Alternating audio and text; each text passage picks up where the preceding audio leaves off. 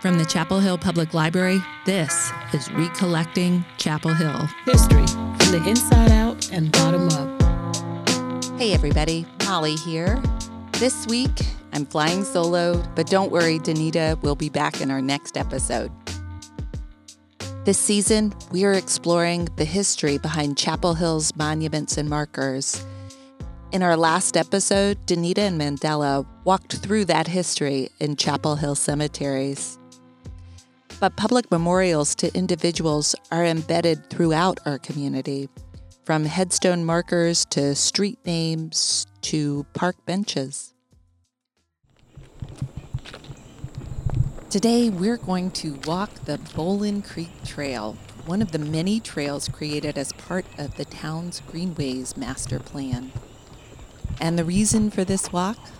2 memorial benches that bookmark the trail and the history behind these 2 pieces of public furniture. The newest section of the Bowlin Creek Trail connects with the Tanyard Branch Trail at Umstead Park. I'm walking from that park to meet artists Michael Waller and Leah Fouché Waller. Hey, are you Michael? At a memorial bench they designed and built. Well, we could start with material, maybe, and symbolism behind each piece and its material. Cool. Yeah. So the globe is made of bronze, and it represents Joe Herzenberg's love for travel and for learning about diverse communities throughout the world. And the bench itself is made of concrete, and there's a bronze inlay, kind of a winding water piece representing Bowlin Creek, and also representing its connection to the other side, which is a bronze owl, representing Joe himself. Joe was a lover of owls, and that's a barred owl specifically.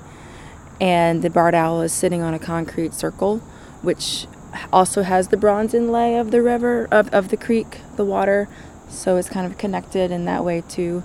And both the bronze and the concrete is resting on top of a aluminum moon, and the moon represents relationships and cycles. They're really beautiful. Thank you. Really, really beautiful. This bench was dedicated in March 2018 for Joe Herzenberg, the mayor of Franklin Street. First of all, he hated technology. I mean, in any form. He, I think, reluctantly had a telephone, but he did not have a fax machine. He did not have an answering machine. He had no computer, but he did like to sit around, drink coffee, and talk. Joe was, he basically just hung out on Franklin Street.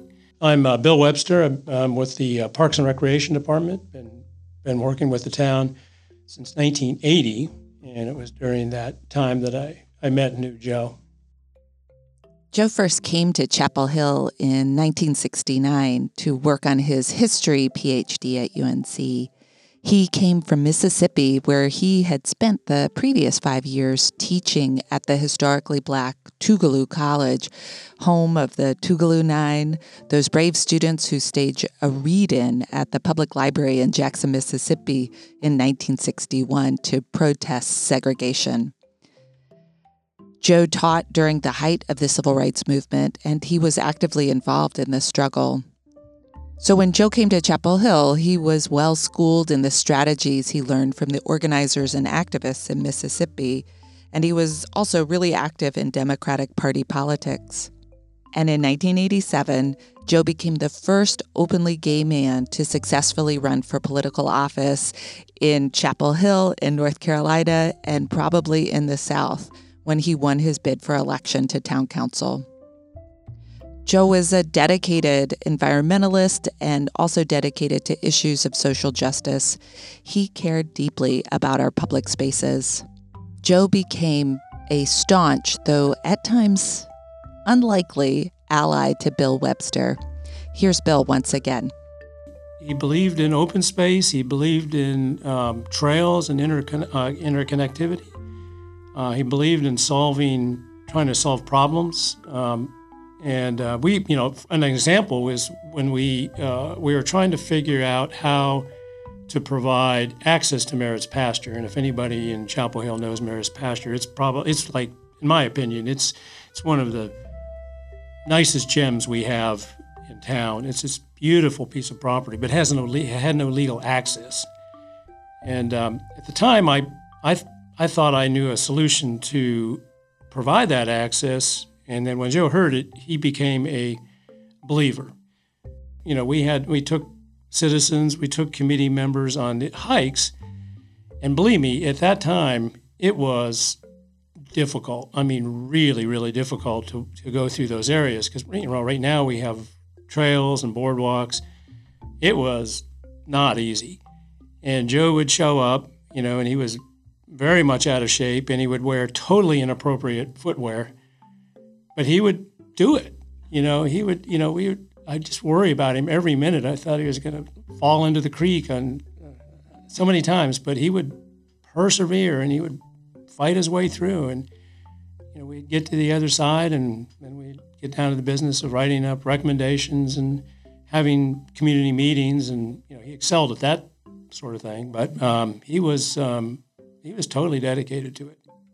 You know, I think one of the best stories I have about Joe is he contacted our Friends organization one time. He said he had an idea. We had just built a section of the Bowling Creek Trail, and he wanted us to paint interpretive like leaves on the sewer manholes along the creek, and just because he thought the manholes looked ugly. So, I don't know, he talked to everybody, convinced them, and then he said, and I promise I'll pay you back. You know, I'll find a way to get the money back. And it was a couple $1,000. So we hired Michael Brown, you know, the muralist in town that everybody knows. And Michael got some students, and they went out and they painted these leaves on the manholes. And then years went by, and we just used to joke that, you know, where's that check from Joe Herzenberg? You know, he hasn't paid us back yet, but when he passed away, he paid us back. Joe left a startling amount of money to the Friends of Chapel Hill's Parks and Recreation Department, over $300,000. There was one line in his will. I believe I'm remembering this probably almost word for word, but it said, to be used for the Bowling Creek Trail and benches. Joe loved benches. For himself and for the community, benches make spaces more accessible to more people. Benches are an invitation. Joe's memorial bench is a beautiful piece of public art as well as a functional place to sit, to rest, to reflect, to listen to the creek, or, it turns out, to skateboard. Here are artists Michael Waller and Leah Fouché Waller once again. Obviously, the concrete is taking the skateboarding pretty well. Yeah, I was going to ask how you feel about that. You noted that. Well, Mike skateboards, okay, and you know, I think it's not damaging it in any way. It gives it a little bit more patina with the red wax. Mm-hmm. I'm excited to know that there are skateboarders in this area and that they're, you know, I mean, I think it's using great. it I mean, in a think way. it's great, the skateboard. Other than visually just seeing an object, you know, in space, you know, like a sculpture standing there, they're able to like lay on it or read on it, or tell the story about it. Or kids can come and look at the globe. You know, it's philosophically, I love how we have work, we have artwork that anyone can see and enjoy, not just people who have the privilege to go into a museum or a gallery or a space that, you know, they might feel uncomfortable in. Something special about that. You know, we wanted this to be really tactile for the blind. You know, kids can learn from it. It becomes an educational tool. They are to ask questions about the creek and Joe, and you know, it really starts to take on a different meaning, you know, than when you first conceptualize it and build it.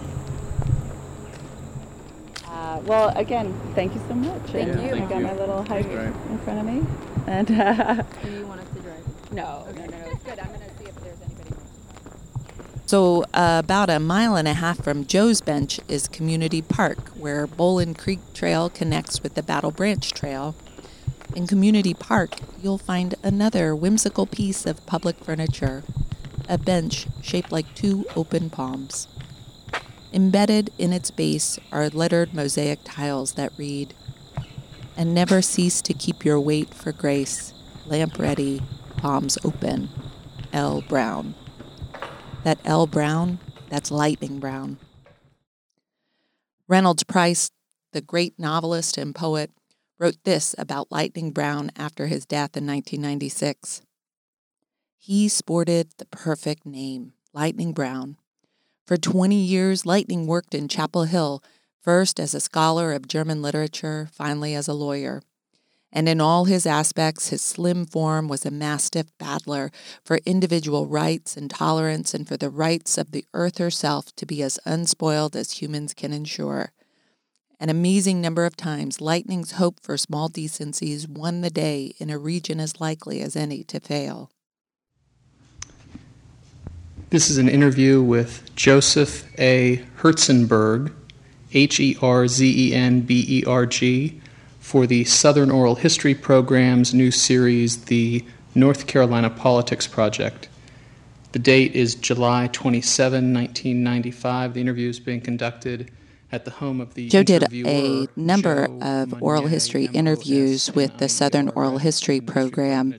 You get a real sense of who he was from those interviews, his humor, his humanity, his quick intelligence. Here he talks about his friend Lightning Brown.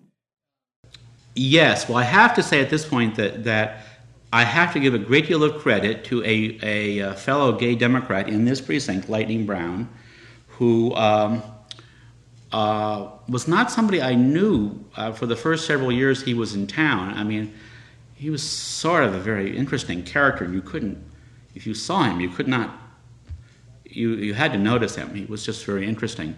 But he lived down the bottom of the hill here in Brookside Apartments, and he just badgered me on gay and sometimes not so gay matters. I mean, in a positive way. He was, much more sophisticated when he moved here in about how you did gay liberation than anybody else was. He came here in '76, and his notion of how you did gay politics was start at the precinct meeting and get people to go to precinct meetings where they would come out to their neighbors and who probably already knew they were gay, so it wasn't going to be a big deal. And then you'd work your way up. You'd pass a modest gay rights resolution at the precinct level, and then you'd take that to the county convention. You'd go district convention, state convention. And he really provided that entire theoretical framework for how to do that. And he spent a great deal of his free time in '83 and '84 doing that, sending out letters to every gay person we knew anywhere in North Carolina, urging them to go to precinct meetings, telling them exactly what to say.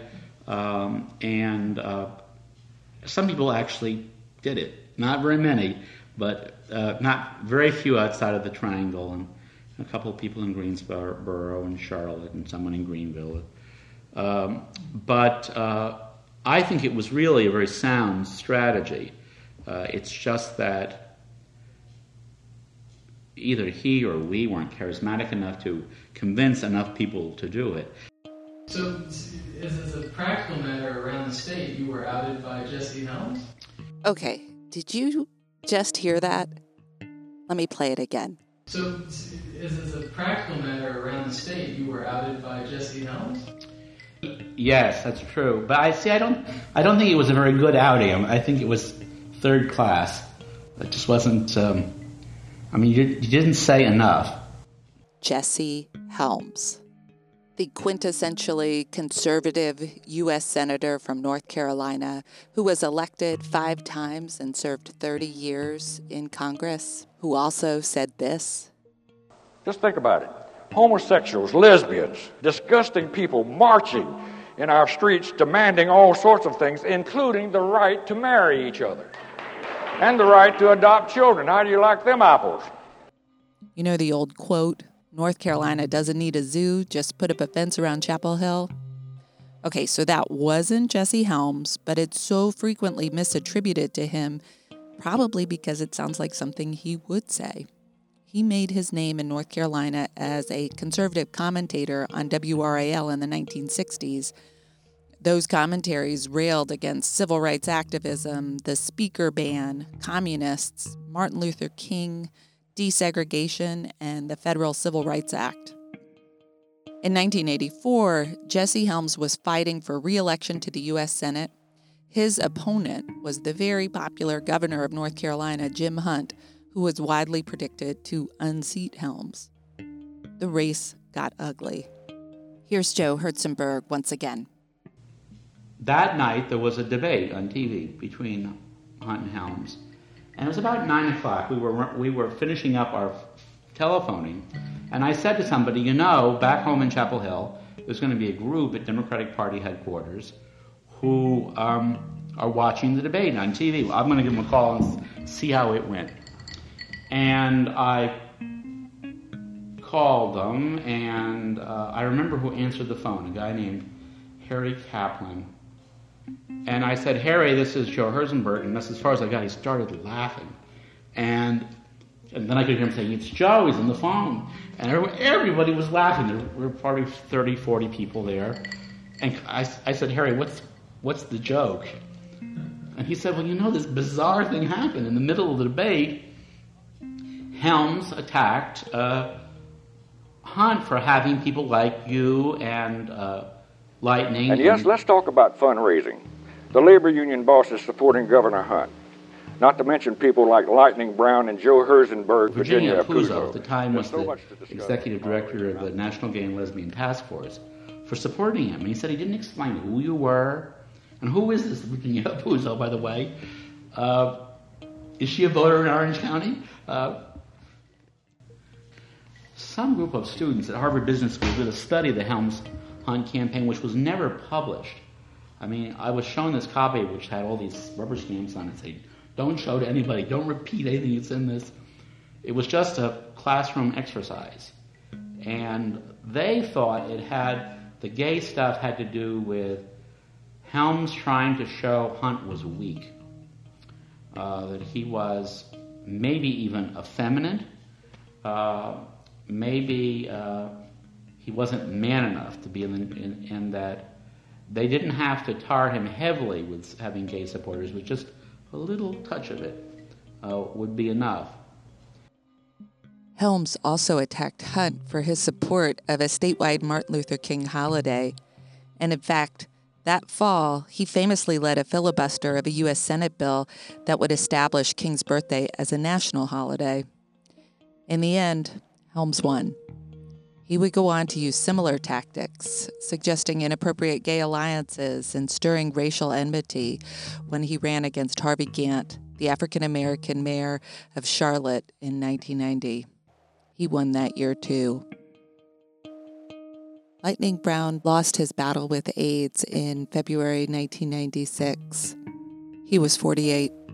His ashes were scattered in the slave cemetery section of the old Chapel Hill Cemetery. There's also, fittingly, a memorial bench there in his honor. So my name is Memsie Price, and I am one of the two nieces of Reynolds Price. I'm the elder niece of Reynolds Price, and he was a much beloved figure in my life. Reynolds was famously a Duke professor and a Durham resident for much of his life, but he loved Chapel Hill, and it was an important place to him.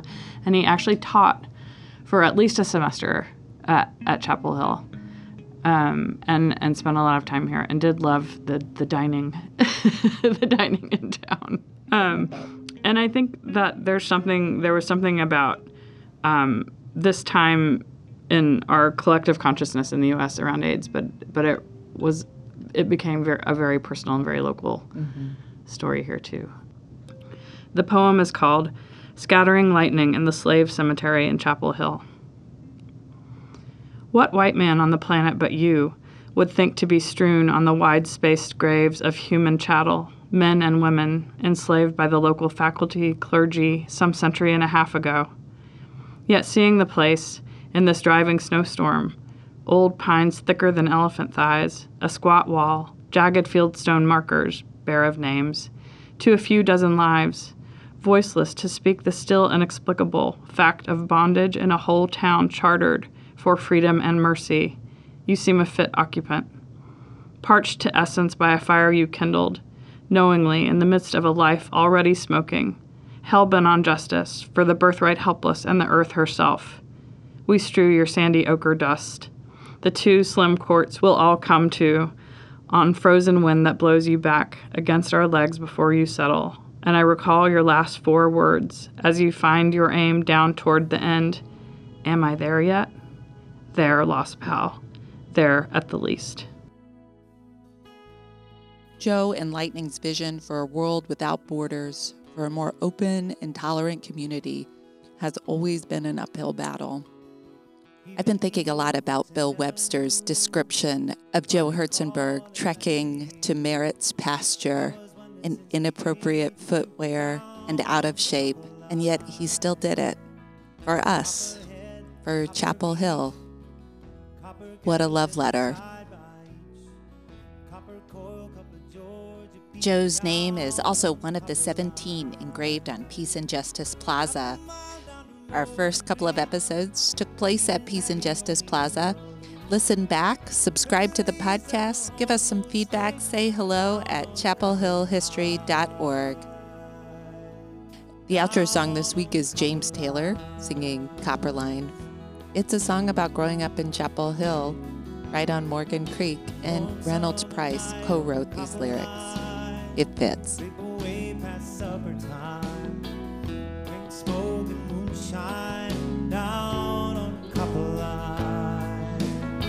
One time I saw my daddy dance, watch him moving like a man in a trance.